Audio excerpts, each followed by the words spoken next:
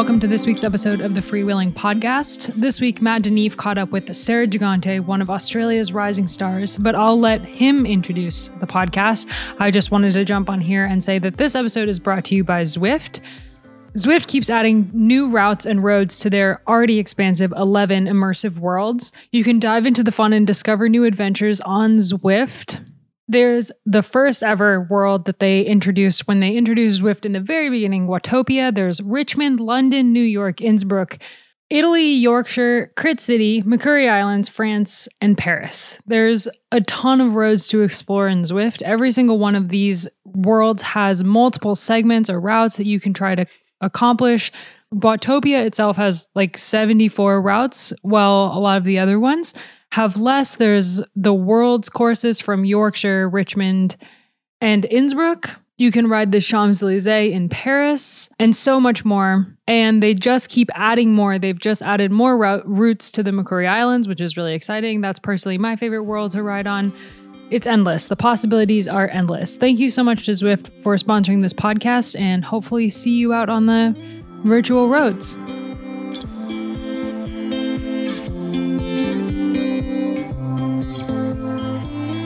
Hello and welcome to the Freewheeling Podcast. My name is Matt Deneve, and today I'm joined by Sarah Gigante. For those of you that aren't familiar, Sarah is one of the rising stars of Australian cycling and indeed of road cycling more generally. At 22 years old, she's already a former Australian road champion and a two-time Aussie TT champion.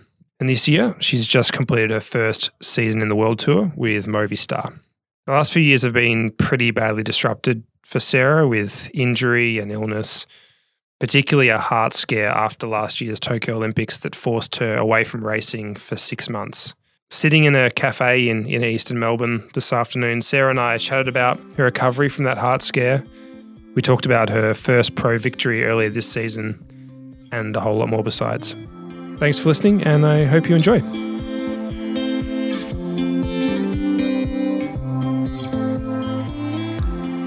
Well, Sarah, thank you for your time, first of all. How's the off-season treating you so far? Yeah, it's been really nice to be back home again, seeing my friends again, being with my mum and my cat, little things like that. When did the off-season start for you? Because you got back to Australia recently, right?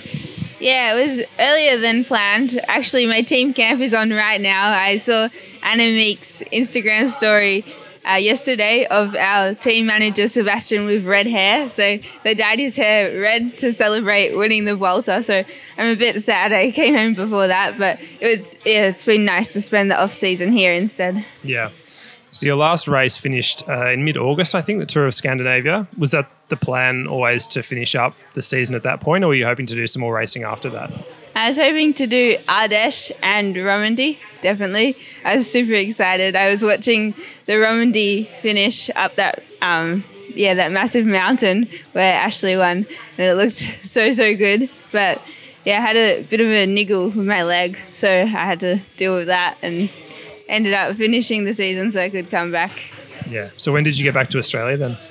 In the middle of the Worlds Week, so I watched the start of the week when Grace Brown won silver. I watched that in my apartment in Girona, and then I was watching the rest in Melbourne. Yeah. So what does off-season look like for you in terms of riding? You still getting out on the bike? Did you have a period there where you didn't ride at all? I've never really had a planned off-season just because I end up getting like injured or something. I have my off-season that way.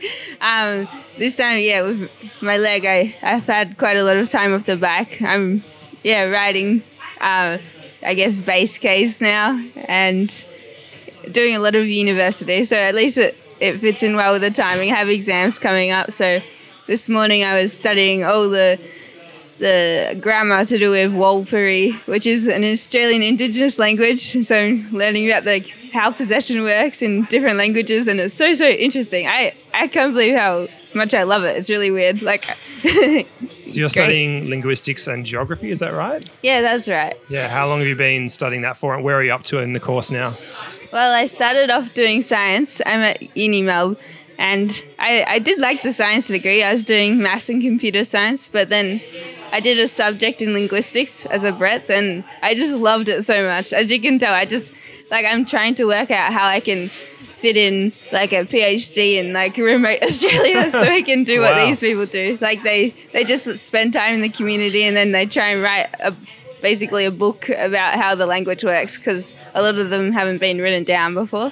So it's really interesting, but maybe I'll have to wait like a few decades until there's a nice gravel race, and then I can time it well with that.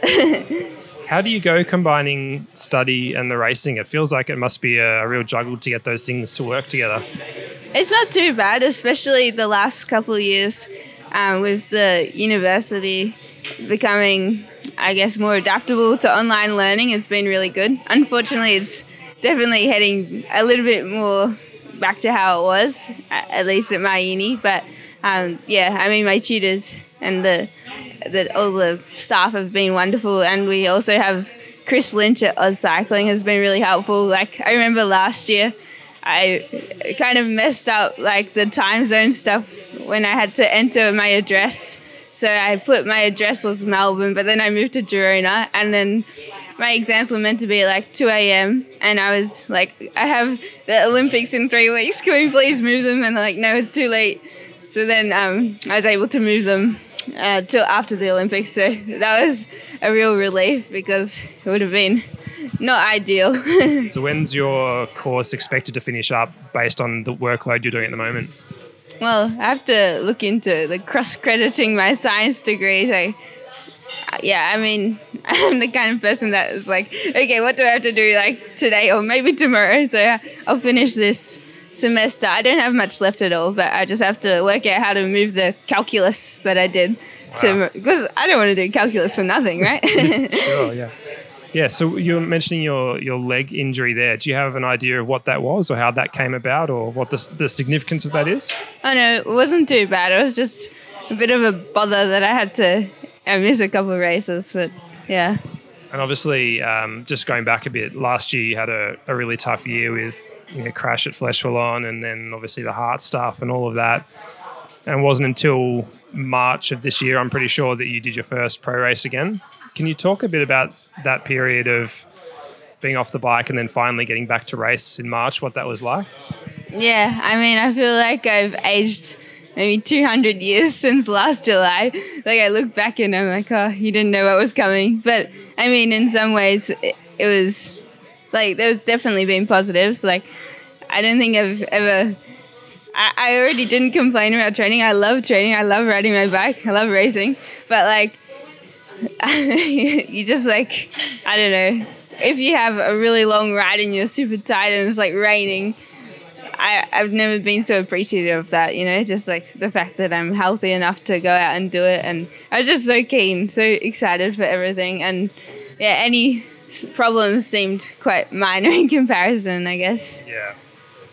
Yeah, so it took till March for you to race again. What was it like pinning a number back on for the first time and actually getting back into the racing? Yeah, it was a nice feeling again. Like I was pretty nervous because it was also my first time racing with my new team Movistar. So I do remember at Binder. So I did Binder last year and then I did it this year, and it was the first time I've done a race twice, a professional race, like coming back to it. So I was like, oh, I know the course, things like that. So I felt, pretty like an expert for the first time. Not an expert, but, not a complete newbie. And I remember last year, I loved the course, like all the climbs. I was like, oh, so good. I just wish they were a bit harder, a bit longer, but like I was having so much fun. And then this time, every time we were coming up to a hill, I'm like, oh no, a hill's coming, help. So that was definitely an experience. Like I was starting to like dread the hills rather than love them. But that's pretty normal after so long off, and I got my climbing back, which is good. Yeah. As you said, it was your first year with Movistar this season. What was your role with the team this year? What did they say to you at the start of the year they wanted from you, and how do you think you went in that? I guess the goal was to learn as much as possible, because I have 3 years at Movistar, luckily. So this year, learning and trying to race more race days, which unfortunately I did race more race days, which wasn't hard because I've hardly raced any race days the last 2 years. But definitely not as many race days as we wanted. But I mean, what can you do? And I still had a lot of experience compared to the past, and getting to do races like Andalusia, where that was a really, really good experience. Working so well together as a team and coming away with pretty much every win there with Elenis and Jelena. That was probably my favorite week of the year. Or even team camp in January, because I hadn't been able to go full gas since literally the time trial in Tokyo in July was the... Some months, right? Oh, yeah. The end of July. And then I had started riding again, but 100 beats per minute, 110, 120, 150. And I think I was up to 150 when I went to camp. But then in camp, that was when I was allowed to do my first max effort. We just went and did VO2 max testing. So it was painful, but I felt so happy. I felt so normal again. And I was my eyes were so open with what Movistar was like, being on such a big World Tour team, and even being in the bus, things like that. That was, amazing. And all my teammates were so nice, and I was just so excited. Were you told by the team that you'd spend most of this year riding for others? Is that pretty much the goal, just riding as a domestique in most races? Yeah, and especially with Annemiek van Vleuten on the team, I think that's pretty normal, and that's how it works. That's what I want to do, learn as much as possible, and I still need to become a whole lot stronger and more experienced first. So I was just really excited to do what I could to help.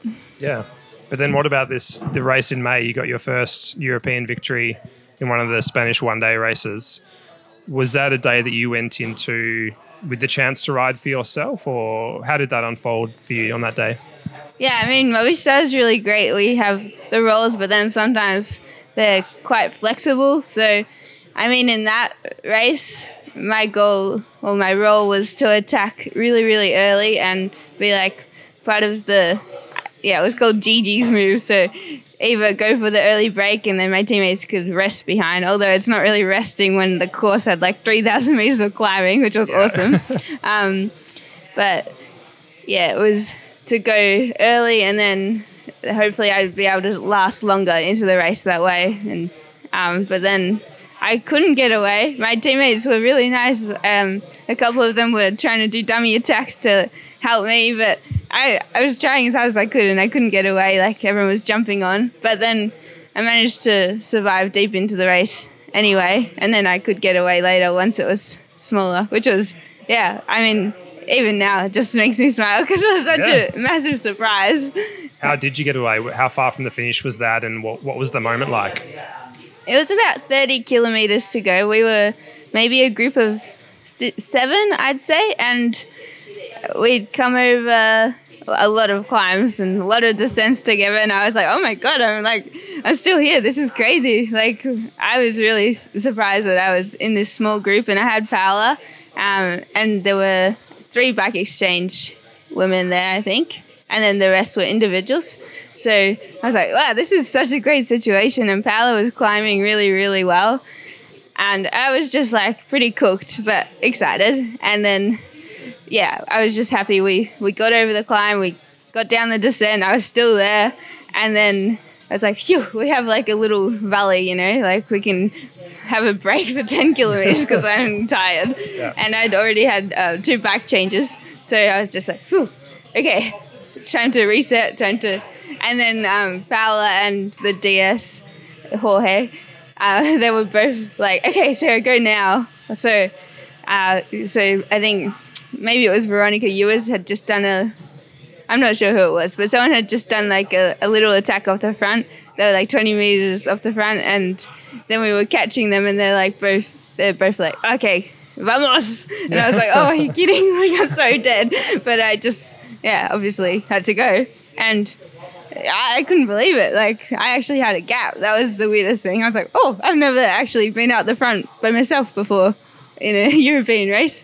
And then I was keeping the gap, which was even cooler. And then that's it. It was just 30 Ks of time trialing. And yeah, to start with, I didn't think that it was going to last to the line, but of course I have to go full gas, and then I started to think maybe it's possible. And then the last like descent maybe was 5 kilometers from the line, and Jorge and Sebastian in the car behind, they were starting to say, okay, like, don't go so full gas. Like, it's smarter to actually go a bit more carefully so you don't crash and throw away the win. But I was just going, like, I think that was the fastest descent I've ever done. Because I was like, oh my God, I actually might win. And I only started to believe it was like 500 meters. I was like, oh, wow, this is crazy. It was just like nationals in 2019. Yeah. Didn't you end up winning by something like 4 minutes as well or something? There's some huge gap, wasn't there, by the line? Yeah, which was the reason why it was so funny that I just would not listen to Jorge and Sebastian. They're like, Sarah, soak it up. Like, you're about to win your first race. And I was like, no, I'm not. I'm going to go. But then, the last few hundred meters were really special. There's a great video of you at the finish line just bursting into tears, obviously overcome with the joy of the moment. Can you tell me what that was like, winning that race, crossing the line? Yeah, that video is a little bit embarrassing, but it's great. I don't think I've ever burst into tears out of happiness like that before. Like, it's funny to see how overcome with emotion I was, but I think it wasn't the race. It's not like winning's nice, but it was more about coming back from such a horrible, scary time last year. And it just made me feel like, okay, that's over. We can just forget about that, close the chapter. Yeah, for sure. And also because I'd never even come in the top 10 in Europe before, so it was a pretty big step up.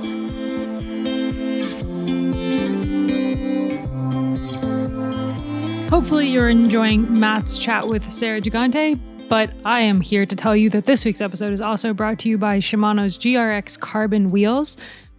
Shimano and its new GRX RX 870 gravel carbon wheels are tested by Shimano's top gravel athletes and proven on the roads of Unbound.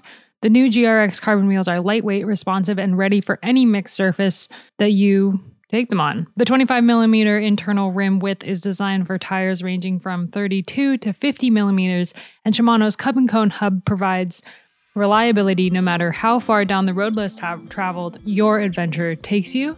Thank you so much to Shimano for sponsoring this podcast. Now, let's get back to Matt and Sarah.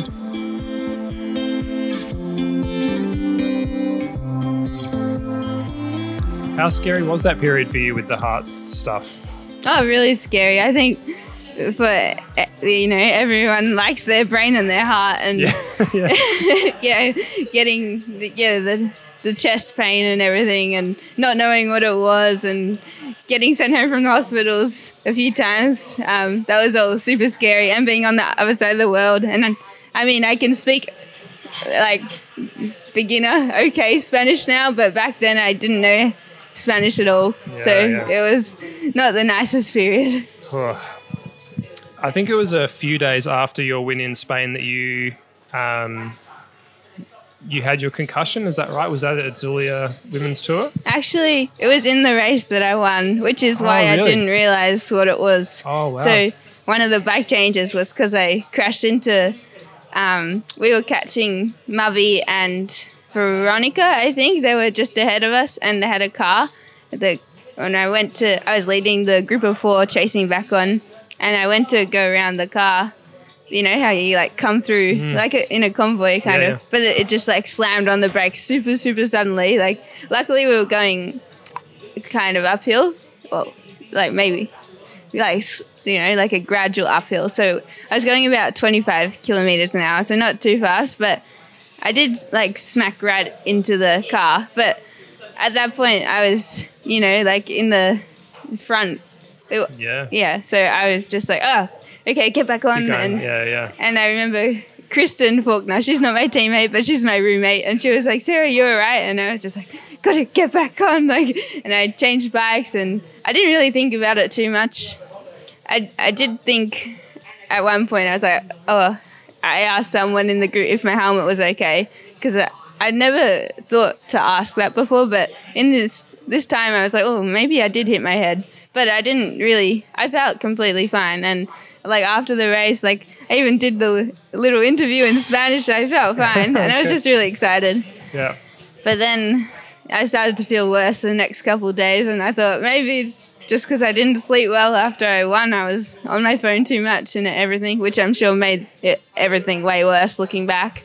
But then it was only, a couple of days later, I was like, gee, this headache is crazy. And I started to get, pretty bad. It was amazing. Just really opened my eyes to, you have to be super, super careful with concussions, because I seemed so fine, and then I really wasn't. Like, I was lying down for quite a long time after that, like a few weeks before I could ride again, and a couple more before I could start training properly. So, I mean, I'm lucky I recovered completely fine, but it was my first concussion, and now I know, what to look for, I guess. But I mean, I've definitely learned the last year, hearts and brains, super important. Look after them. I think it was almost 3 months before you got back to racing after that as well, wasn't it? So was that all because of the concussion building back after that? No, it wasn't all because of the concussion. It was because our team didn't do that many races apart from the Tour and the Giro were in that period. So, of course, it's all hands on deck for those massive tours. We were meant to do the Tour of Swiss, which looked super good, but I think I wasn't the only one that was coming back from injury, and everyone was at altitude getting ready for the Giro, so we didn't end up racing that. So that would have been good. It had a time trial and a mountaintop finish. Yeah. But hopefully next year. Yeah. I know you really wanted to race, you really wanted to race the Tour de France Femme this year, and it was obviously an important race for the women's peloton. What was that like, finding out that you missed out on selection for that? Yeah, I mean, it wasn't the biggest surprise. I think I need a lot more experience still, and fitness as well. Plans changed, but I mean, I still had so many races to look forward to. I was super, super excited for Ardèche, to be honest, and Romandie. So, I mean, it was a bummer, especially being the first one. Like, it would have been awesome to line up, but I mean, it will be on next year and the year after that and the year after that. So yeah. I'd love to do it one day. You'll have plenty of chances, I'm sure. What was it like watching it from afar? Not only Annemiek winning the thing, obviously, but the spectacle of the first women's tour. Actually, I think that was definitely like really, really nice being able to watch it just as a fan. I was like, okay, I'm a bit of a procrastinator. Sometimes I procrastinate with my everything. Maybe I ride a bit later than I plan to. Even I love the riding, but I don't know, I might leave a bit later. But I made sure to leave really early every single day so I could get back, sit on the couch. I was so excited.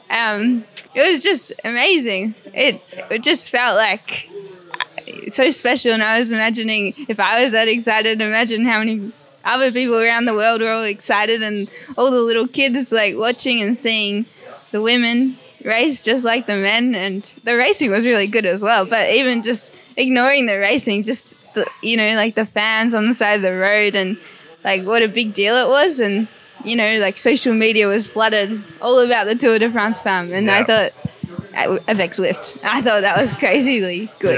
Yeah, I was lucky enough to get to go to the race, to cover it for Cycling Tips and freewheeling, and I've never been to a race that felt like it was such a moment, so significant, you're actually part of something, and did you get that sense watching it that it was the start of something big, like a start of a, it'd been too long obviously before, it'd taken too long to get to this point, but did you get the sense watching it that it was kind of like, okay, this is a defining moment? Yeah, for sure. It was like watching Paris-Roubaix last year, but even better. And I thought it was really nice. They had a group of the women that rode the Tour de France in the past as well, because they used to have a women's one back in the day, and I thought it was really nice. They all were invited to come as well, so it was a real, a turning point.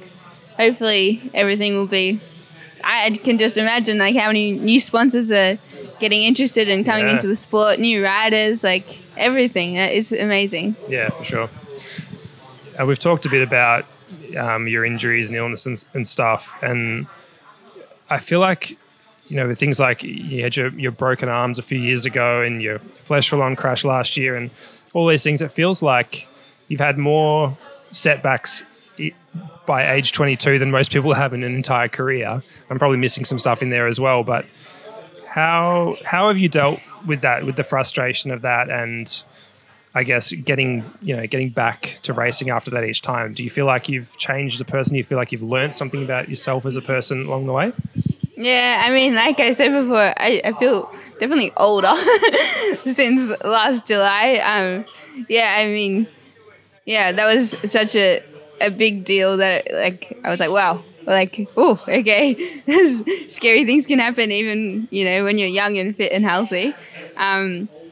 But yeah, in terms of all the other setbacks, even like the concussion this year, it was really scary. But then I'm able to be like, okay, like life goes on, I'll get back. Especially after so long off the back, I think that would have killed me if, like, even when I broke my leg last year in Flesh Walloon, then I was able to start riding really slowly on the trainer maybe a week later. So, I mean, it wasn't ideal. I broke my collarbone and elbow as well, so it wasn't fun.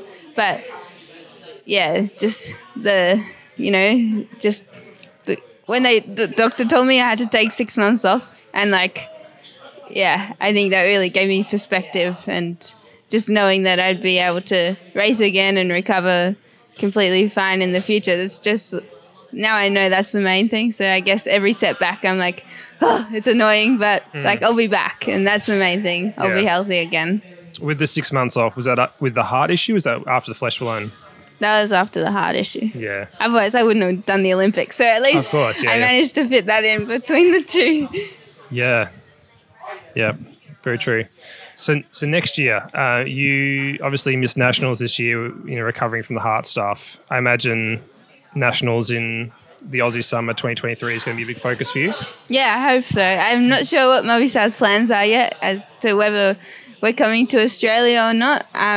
I saw there's no Herald Sun Tour, but the Cadell's Evans Great Ocean Road Race is on, and the Tour Down Under will be World Tour for us for the first time. Yeah. So I really, really hope they're coming. Otherwise, we do have team camp in January, I think, like we did this year, I think. So, I mean, plans are yet to be confirmed, but Aussie Nationals, I think that's my favourite race of the year. Yeah. I love Nationals. Yeah.